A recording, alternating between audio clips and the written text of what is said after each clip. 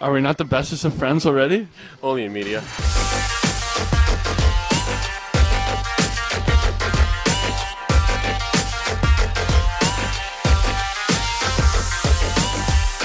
Hello, and welcome to another episode of Stargazing, a Big D Puckcast. I am joined on this episode by our friend Mark. Mark, how's it going today? It's going great. Just watched the first period of the Texas Stars game. Looks like they're surviving without Maddie Blumel, so things are good. Yeah, it's interesting because Dallas, I think, made their kind of first official transaction of the season, so to speak. They sent down Jakob Peterson after his NHL debut this season, and after that one game, I guess they had enough, and they want him to get some big minutes down in Texas, and he is also one of the only players that they can actually send down without having to go through waivers. It's super great. We love the salary cap. And so in return, they called up Blumel. So tell us a little bit about how Blumel's been doing. Blumel's been scoring a lot of goals, and when he hasn't been scoring a lot of goals, he's been getting assists. So his last official game with the Texas Stars was a matinee in Chicago on Tuesday, and he got the primary assist on the only goal that Texas scored, which was a ringing shot off the bar that McKenzie was able to muck in. So he pretty much gets the puck. He shoots the puck. He's pretty accurate with it. He can do it in close quarters, and there's a lot there that the Dallas Stars can use. And so I'm looking forward to seeing him. Do you think this was a situation of the organization wanting to reward Blumel's start to the year and kind of only sending down the only guy they really could? Or do you think this was also a byproduct of what they saw in Peterson's first game? Because, I mean, he didn't, have the best training camp, I would say. I mean, he wasn't definitely not the strongest guy out there. And then, he was the healthy scratch for the first few games of the season. So do you think this is just a situation where maybe they would just want to get him some minutes and this is just an opportunity to do that? Well, I think one, you're changing systems, and we know that Peterson was really pretty successful under the bonus system. He had an ability to snuff out where the puck was going, and that hasn't necessarily translated into what's being asked of him to do with Pete DeBoer. So I think he's just taken a little while longer to adjust. And you throw that in with the fact that if he plays one more NHL game, he has to clear waivers. So this is the ideal time to do it. He can work with the people down in Texas, get his game back, and then show that he's ready to come back up and play again. And then on the other hand, I mean, Blumel's just lit it up. He has been the dominant player for the Texas Stars, and Texas is off to a pretty good start. And so, yeah, he deserves to be rewarded, and I think he'll slot right in and hopefully still bring that scoring touch to the NHL. Yeah, and I think after the last couple of games of maybe not scoring as much as they did the first few games of the season, maybe they're looking to change things up a little bit, maybe work on a little bit of chemistry in those bottom two lines, and I think it can't hurt. Now, the thing that is going to get tricky about all of this whole situation is that, according to one Matthew DeFranks over at the Dallas Morning News, this is the last time that Peterson can be sent to Texas without having to pass waivers. The next time he plays one game in the NHL level, he's hit that threshold where he will then require waivers. So I do think that they're going to be very conscious of when they bring him back, when they recall him, because I think it's going to have to be one of those situations of, okay, he's got it. He's got a firm grasp. He's got the confidence, and he's back and on the team for good after. Because I just think you don't want to decimate your NHL quality depth either, because injuries are inevitably going to happen. Right, and exactly right. And there's a whole mix of players down with Texas who have some abilities that will allow them to play NHL games. And it's somewhat to Peterson's disadvantage to not be waiver exempt. And so he's going to have to find his slot down there and be productive before he's going to get a call up, because his call up isn't the same as somebody like Riley Damiani, where he can come up for a couple of games and just go right back down without any risk to the organization. Yeah, and I think when you look at the forward group, I mean, I think the only other guy on the roster that you could maybe send down who might not be subject to waivers is Ty Dellandrea. And oh gosh, I don't think that he's played himself out of an NHL lineup by any stretch. I mean, he's had some unbelievable setups of goals, especially with Wyatt Johnston here recently. Well, and it's Dellandrea is kind of the story that nobody's talking about, because if you take a look at that Seguin Marchment line was on fire to start the year, and they were on fire with Dellandrea. And then when they moved Dellandrea out that line, all of a sudden that line started underperforming. And now all of a sudden you're seeing that chemistry with Wyatt Johnston. And so how much of this is happening because of Dellandrea? And I think this is one of the reasons why Blumel is an interesting choice. And I would love to see them put Dellandrea back with Seguin and Marchment, and then have that right wing slot be available on the third line, playing with Ben and Johnston. Be one that's kind of up. It's a competition between Gurianov and Blumel. They both kind of offer the same sniper, shooter, scorer type role, and so let them go head to head and get some action from both of them and see who mixes in the best. It's interesting you say that, because I feel like with Blumel's goal scoring and the fact that he's been getting it in big minutes down in Texas, in my mind, he's coming up here to slot in on the Seguin Marchment line, because why mess with a good thing if you've got Dellandrea and Johnston going, and, the top line is going to, Pavelski and Sons are going to do what they do all the time because they are Pavelski and Sons. And so I just think if it were me, I would probably want to at least start a game with him in that top six role to see if it translates. Yeah, I mean, I can see it going both ways. The thing I would say is that Dellandrea has been good with both, and he's kind of the incumbent. And so if you're going to put anybody on the second line, put the guy who's been doing it at the NHL level up with the few extra minutes that he's going to be getting.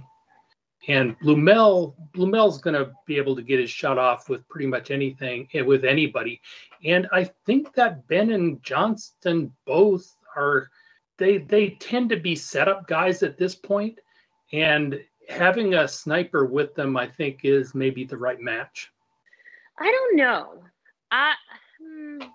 Because we can agree to disagree. I have no problem with that. Yeah, I don't know.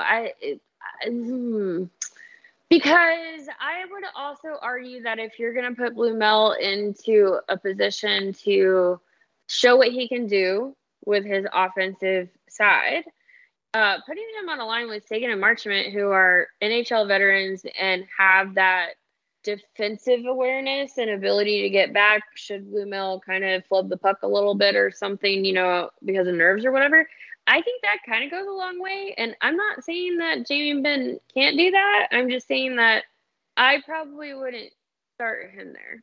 Yeah.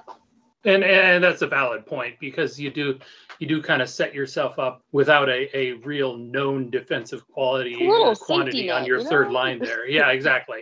And it's like, we're Texas. We're used to having the third line being just a bunch of that's the FCC line spot. So that should be the shutdown line, right?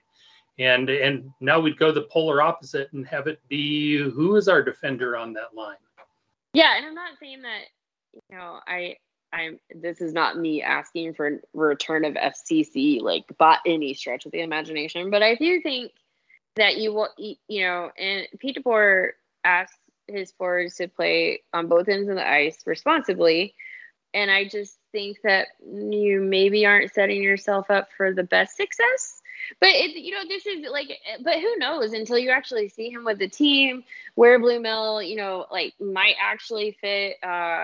The move was made this afternoon, so I don't know if if he had a chance to get into any kind of practice or whatever. So I think the first time they're going to be able to figure any of this out is that morning skate tomorrow. So right, I would expect so, because I mean, Texas was in Chicago, and Dallas just got back from Boston. So I'm pretty sure Blue Mill was on the bus from Chicago to Milwaukee yesterday afternoon.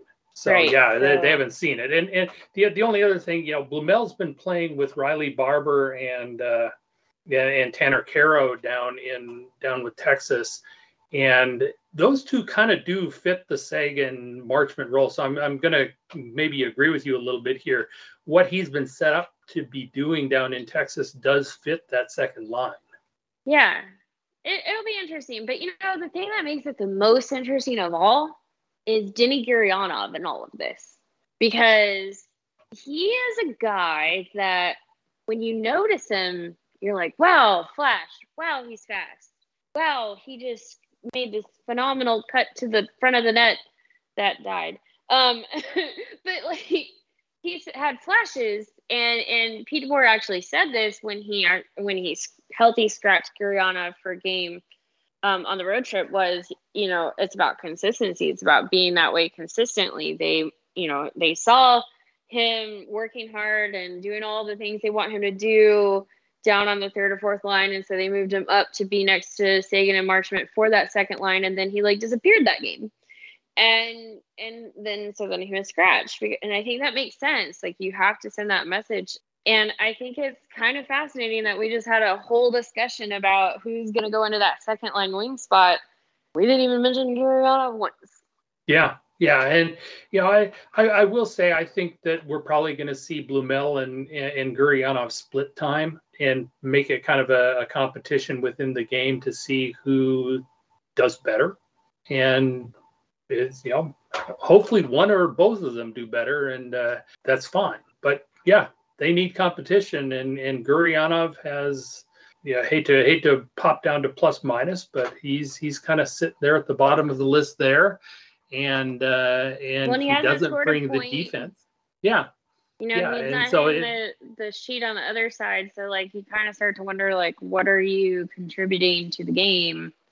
And you don't want to boil a guy down to just stats, because I think that is unfair, because I think there's a lot of things that happen in hockey games that you can do really well. And I think about Miro Heiskanen, of all people, in this, in that there are nights where Miro Heiskanen has zeros across the board on the score sheet. He didn't have a goal, he didn't have an assist, but what he did was he broke up that Connor McDavid rush to the net, and you say, gee, that was really good and helping to win a hockey game, and it's not really accounted for so much in the counting stats that you kind of referenced.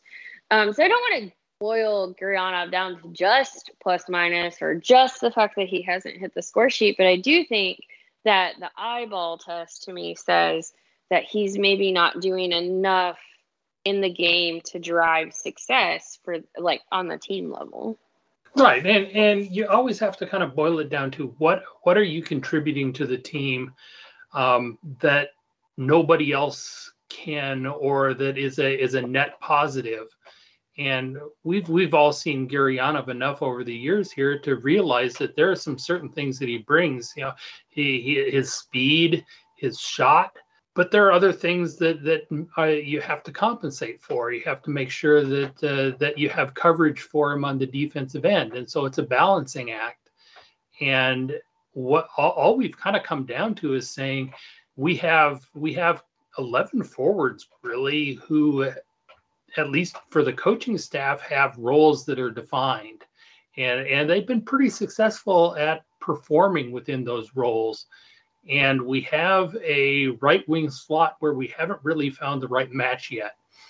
And that doesn't mean that Gurianov can't find his way there, but we're going to continue to push there to make the team better. And we have somebody down in Texas who has been performing in a pretty spectacular way, who plays that position. And so he's going to get a shot to make his statement and say, I deserve to be here.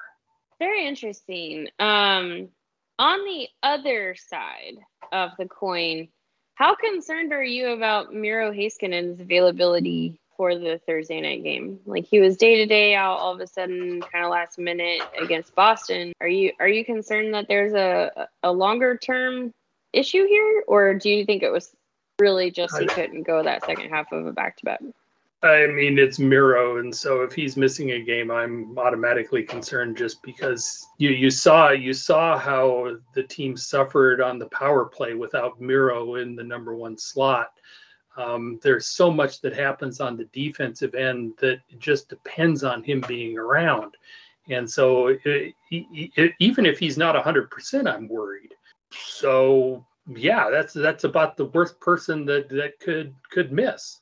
You know, I was worried when I saw Rope Hintz take a shot to the head, and another guy who is absolutely vital to what goes on with this team.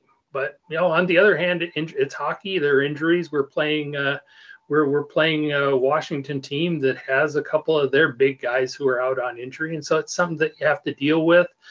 It's why Joel Hanley's around. Hanley's going to give you 12 minutes of very boring hockey, and we know what he does, and and he's very successful at it. And it just puts more pressure on somebody else to step up on the defensive end. And this stretch that Dallas is in right now is actually kind of brutal when you think about it, because they just played 3 games in 4 nights, and then they play again Thursday, they play again Saturday. So that's 5 games in the stretch of a week? Like, that feels like a lot of time to be on the ice. Yeah. And so, had Dallas made the call up of Blumel and not sent Peterson down, I would have been pretty much assuming that Rupe Hintz was going to miss a game. I'm a little shocked that he wasn't. I'm surprised there wasn't a concussion protocol there. That's what I was looking for. The concussion protocol. Like, I'm surprised he wasn't pulled out to get tested after that hit that he took.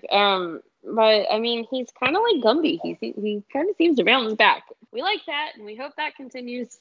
But also maybe let's not get him hit all the time. That'd be great. I mean, the nice thing is we're 6 games in. After tomorrow night, we're 7 games into the season. Things have started out fairly successfully. Toronto's a tough road match. Boston's a tough road match. When you do 3 out of 4 and throw a young physical Ottawa team into the middle of that, we didn't get points, as many points as we wanted, but we did okay. We especially looked fairly decent without Miro in Boston, and so on to Washington. We'll see how that works. First game home's always a little rough after a road trip, but the team is performing. I think if you would have said at the beginning of the year, you have a Dallas Stars team that's up at the top of the Central Division after this stretch of games, you're pretty happy. You're telling me that a 900% point percentage is not sustainable? We can't get 9 out of every 10 points? What the hell are we doing? Well, if we sent Dallas down to the ECHL, we could probably swing it. That's a scary thought. All right, well, we're going to take a little break here, and then when we come back, we have a special guest joining us.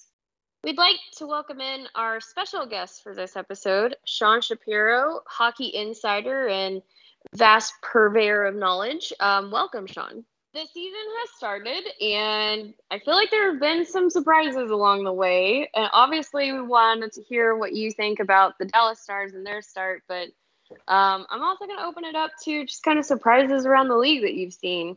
So maybe start with the Stars, and then let's kind of talk about the NHL in general. What's kind of caught your eye so far this year? Yeah, I mean, to me, kind of the most notable thing, and it's obviously a space that is going to be quite the topic of discussion for within Starsland right now, is the whole Wyatt Johnston case. And it's not the fact that, to me, it's not the concept that he's playing and that he's probably going to be on this team past 9 games. That's not the surprise to me. It's more so how he's played, how comfortable he's looked, and kind of the residual effect where we're seeing Denis Gurianov getting scratched under a new coach that's opening things up offensively for pretty much everyone else. And the fact Johnston is basically kind of taken that spot that on the second power play unit, that to me is kind of one of the biggest surprises when I look at the Stars, and it has nothing to do with Johnston being here. It's the fact of it's a positive surprise of how well he's played and how consistent he's looked, because I thought there would be more of a learning curve for him, even though I always thought they would kind of keep him after 9 games. But he's been better than I expected off the bat, which is obviously a wonderful sign for Dallas. Were you surprised, though, because given Jim Nill's history of letting guys kind of bake, and he's all about, letting them almost overcook to a degree, were you actually surprised that a teenager coming out of Canadian juniors made the squad and it looks like it's going to stick around to burn that first year? No, because I think he's a little bit different than some of the other teenage. I think Jim Nill has, and you're right, he's been notoriously patient with things before in the past, sometimes to a fault, sometimes to an advantage. And I think with Johnston, it came down to, if you were trying to build the best development path for him, at the end of the day, you obviously want him to go earn that second power play unit opportunity, which I feel like he has. But I watched him play in Windsor a couple times actually last season, and there's nothing left for him to do in the CHL. Like, he's out there, and he is, when he was playing in Windsor and he was playing in the OHL, he was by far the best player on the ice. He was on a different level than everyone else out there, and he was doing that as an 18-year-old. You send him back for his 19-year-old season, I think he had like 124 points or whatever it was last year in the regular season for Windsor. And so what's he going to do as a 19-year-old? And when I look at kind of his long-term development and the best case for him, even if he struggled a bit, I feel like maybe the best case would have been for him to spend the entire season in the NHL, learn how to evolve his overall game to stick in the NHL. And if he did struggle, and it doesn't look like it's happening, but you still had some other options where you could send him down for some confidence boosts. You couldn't send him back to the OHL midseason, but there are some loopholes where you could have gotten creative to give him those confidence boosts. Honestly, before the season started, I would have expected him to kind of be with Dallas, to be in and out of the lineup, and then maybe go back to play World Junior, right? And then there's also a caveat where if he hadn't been playing, they could have put him on a conditioning loan to the AHL to get him some games there. And there's some loopholes to figure out and rebuild the kid's confidence if that had happened. But there was just I didn't see any reason for him to go back to the CHL, because he would have put up 120, 130, 140 points this season, and he would have done it easily. And it's just, that's not taking the next step. It wouldn't have been a bad thing, but if you're looking realistically to build him forward, this was the next step, even if he was going to hit a rookie wall or struggle and everything like that. But I think he's a different case than other teenagers that Jim Nill has dealt with, if that makes sense. Well, I think it does. And one of the things that I've noticed going back is that so much of what he does are things that aren't dependent on him just having more skill than the guy he's playing against. And so if he's playing juniors, he's not dependent on just having that little extra speed or that little extra bulk or anything like that, where you can kind of get lazy and let that take you so far. And then when you face bigger guys, faster guys, you have to work on that to turn it into a real skill set.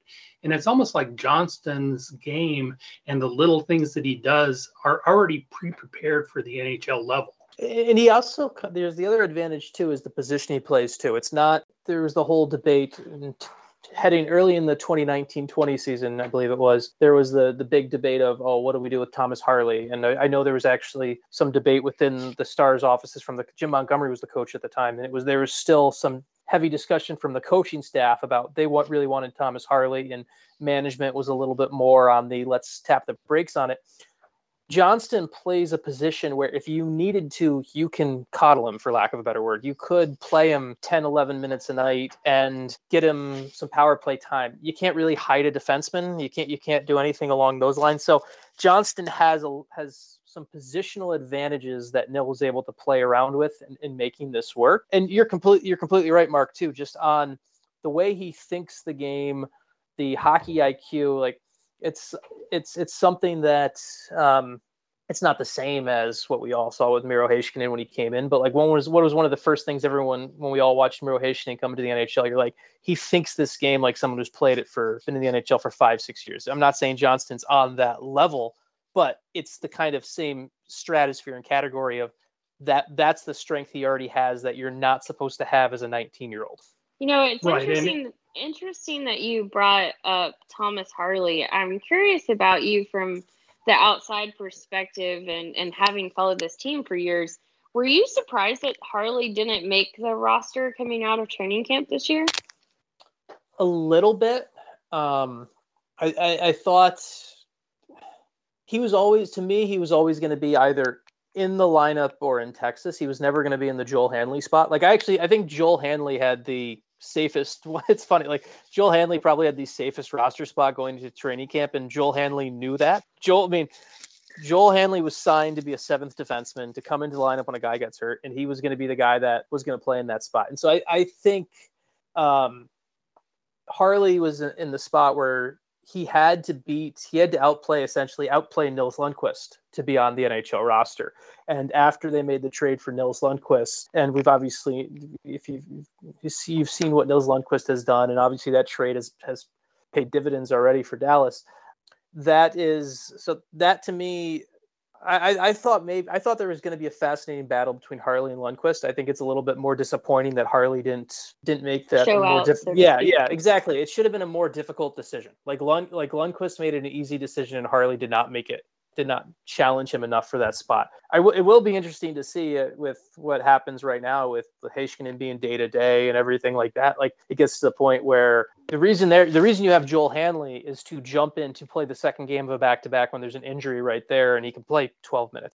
If Miro is going to be out again tomorrow night against Washington, why aren't you calling up Thomas Harley? That will be the more interesting shocker of a decision if Miro is not playing tomorrow against the Capitals to me than the opening night one. Well, I think that might just come down to salary cap. I'm not sure if they have the space to bring Harley up and not send somebody down. And they made the move of sending Jakob Peterson down and recalling I'm going to butcher the name, Blumel. I'm not even going to attempt the first name. Blumel. Yeah, you had Peterson. You got Peterson right away, so you're already playing with house. You got Peterson's pronunciation right away, okay. So you're playing with house money. So yeah, thing we learned this training camp was that all of last year everybody mispronounced Jakob as Jacob. So like, good on us. But it's so funny to me because these young players who come in, they literally do not care if you mispronounce their name because they're just excited to be here. They're happy to be in the NHL. As long as you're calling their name in some semblance of a word, they're cool. But, and especially it feels like the Europeans, we learn after the fact, sometimes years and years later that, oh yeah, all along you've been doing it wrong. I'm like, please just tell us up front. It's not even just young European players. Tyler Sagan's name is pronounced incorrectly in Canada still. Which is always funny to me. How is it pronounced in Canada? Sagan. Well, down here in Texas, they pronounce it Seguin because we have the city that's spelled the same way. So, like, yeah. Yeah. Well, so outside of the Stars, what other storylines, surprised you? I think for myself, I was pretty shocked at the start of Detroit's season. Yeah, I mean, I've seen Detroit closer than a lot of other teams being up here now. It's a fascinating team to see because the coach and the GM are tapping the brakes harder than anyone I've ever seen publicly. They hadn't lost in regulation. They hadn't lost in regulation until going into last night before they played New Jersey. And literally at the morning skate yesterday, Derek Lalonde is talking about, when you look at our numbers and our analytics, we're a bottom third team in the NHL still. In Detroit, they are throwing cold water on progress as much as possible because they've only played one playoff team in that stretch too. So it's a space where there's the one to me that is actually more surprising, and I'm curious to see how it continues, is the Buffalo one, because the fact of the matter is Rasmus Dahlin is not going to score every single night like he had been to start the season. They're not going to keep getting that level of goaltending they've been getting. The Buffalo one to me is the one where it's do we give credence to this, or if especially you hit a sample size, you're okay, here's take some credit, but at this point. I don't know whether to give it credit or if it's just a hot start to the season at the same time. What team has struggled that surprised you the most? Like, I mean, it's like I would think the fact that I never was expecting Vancouver to be like really good this year, but the fact that they haven't won a game yet this year is obviously. I was just about to talk about them. Yeah. In your experience with all of the years you've covered an NHL team, have you ever heard of a team having a players only meeting like 3 or 4 games into the season? Because it's happened in Vancouver already. Yeah. I can't think of anything that early. I mean, I remember seeing and thinking of it. I can start thinking of things where you're like, oh, that was early in the season, but it was really a game 15, 16. Yeah. I mean, it was, I think even when in the year when Dallas, the 2019-20 season, when remember Dallas they had like that 1-7-1 stretch. Like they had a players only meeting in Pittsburgh after like game like 10, I think it was something like that. So yeah, it's the way things have gone off in Vancouver is I didn't expect that at all. I'll be honest. The Islanders to me, and I know they're playing right now, so I don't know what the score of the game is there. They're probably, as I'm saying this, they're probably winning just to make this even more like obsolete of a point. But you don't even want to know. Yeah, the Islanders though, like to me, the fact the Islanders being dead bottom of the East right now is surprising to me. I think a little bit too much they're a little bit too enamored with the roster from 3 years ago that they keep running it back with, but that's still a roster that should be close to wild card position, and it shouldn't be just at the bottom of the league. Crazy start here to the NHL. So I know we've got just a few more minutes of your time, and I think one of the last questions I wanted to really ask you was, you've done a lot in the last couple of years of covering the business side of hockey. Is there anything like from a business side that fans maybe don't know about or should be aware of that might impact the cap in the next year or two, or maybe allows them to see their games a little bit easier, or that they should be aware of? Yeah, well, I mean, obviously the biggest right now, the biggest, most glaring in your face thing is the digital ads you see on the broadcast, right? On the digital board ads, those are. It's funny. It almost feels like those were kind of put in. Like this is not the case, but it almost feels like those were intentionally brought in the same year they brought in the jersey ads, because everyone has forgotten about the jersey ads because the digital ads are so in your face and garish and everything like that. Those items, the jersey ads, the digital ads, the new material, not material. I'm trying to think of yes, the new assets. Those are all going to be vital to this. The salary cap finally going up at a normal pace. It's going to be key to players getting actual salaries that are representative of their market value. And then the other big thing, and this is something where this is going to be a big thing in Texas as it gets weighted to as the Stars and the Cowboys and the Mavericks and the Rangers. Every pro sports team in Texas right now is just getting cut off at the knees right now compared to their competition in the pro sports market because of the lack of the full-blown legal sports gambling there. And that's going to be a big step too as we get to that, and that keeps growing. Like I know that there are sports gambling companies that are jockeying already to give their money to pro sports teams in Texas to be partners with them and do things like that they just haven't been able to yet because it's not legalized yet. And if you wanted to go into a much longer, deeper, weirder podcast, you could talk about why the Texas legislature only meets every other year, and that's a whole nother. That's a whole different discussion. that's a whole different discussion. Essentially, wild. Essentially, old west. You don't need to travel once a year because you need to travel every other year so you don't get killed. That's what it goes back to.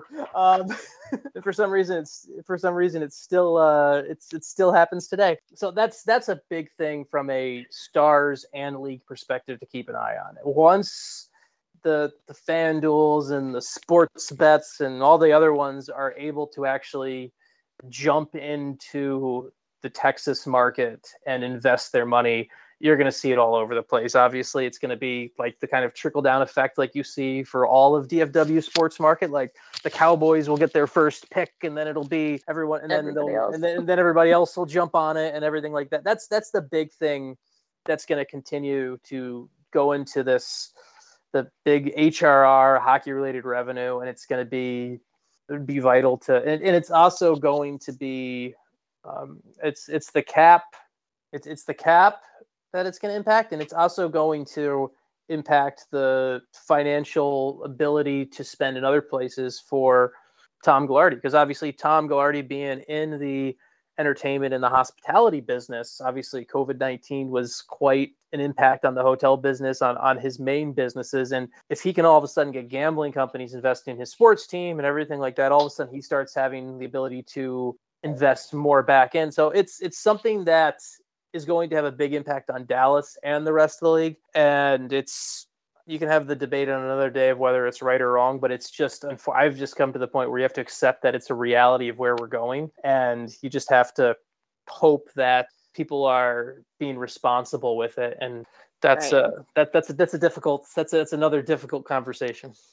You know, what's interesting too, though, is it's not just the ability to do the betting in the state, but also the fact that as teams are getting that legalized for themselves, they're actually putting in capital to build in sports books directly inside of the sports facilities that can be activated all year round, and gives them, additional food and beverage. It gives them additional, business on non-game or non-event days. So that's a physical, tangible change that you could also see in the future at the American Airlines Center, for example.